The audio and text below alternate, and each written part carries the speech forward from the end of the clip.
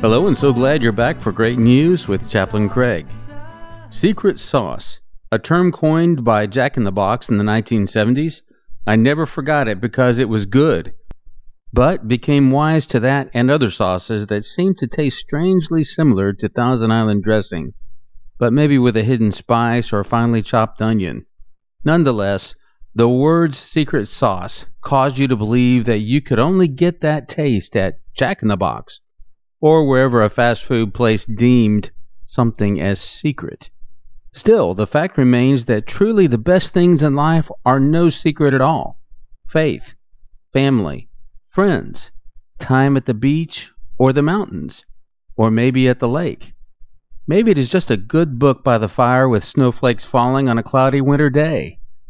But when it comes to salvation, even seasoned Christians seem to have a problem with their faith. They begin to doubt it and wonder if maybe they missed that secret sauce, the formula that might keep them from entering heaven, because they missed the precise recipe. Let me share this with you now, and if you have no doubt about your salvation, please pay attention because this might help you with someone who does doubt.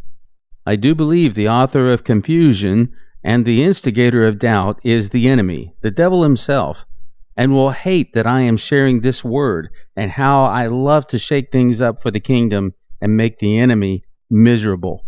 So here's the secret, but it is no secret, but maybe not easy to find for some. It's the easiest formula and one we should probably memorize as a help at a moment's notice.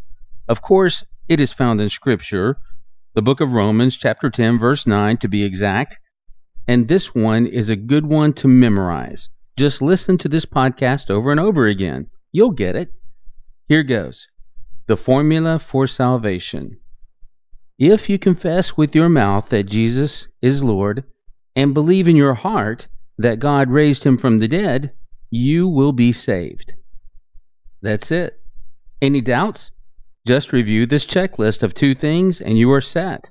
You now know the not-so-secret sauce, the key to eternity. Let's pray. God, thanks for giving me the keys to your kingdom and remind me that my salvation is secure no matter what the enemy throws my way, for your salvation is stronger and more valuable than any doubt that creeps in from the enemy. Amen. You have been listening to Chaplain Craig with great news and hanging on to my keys.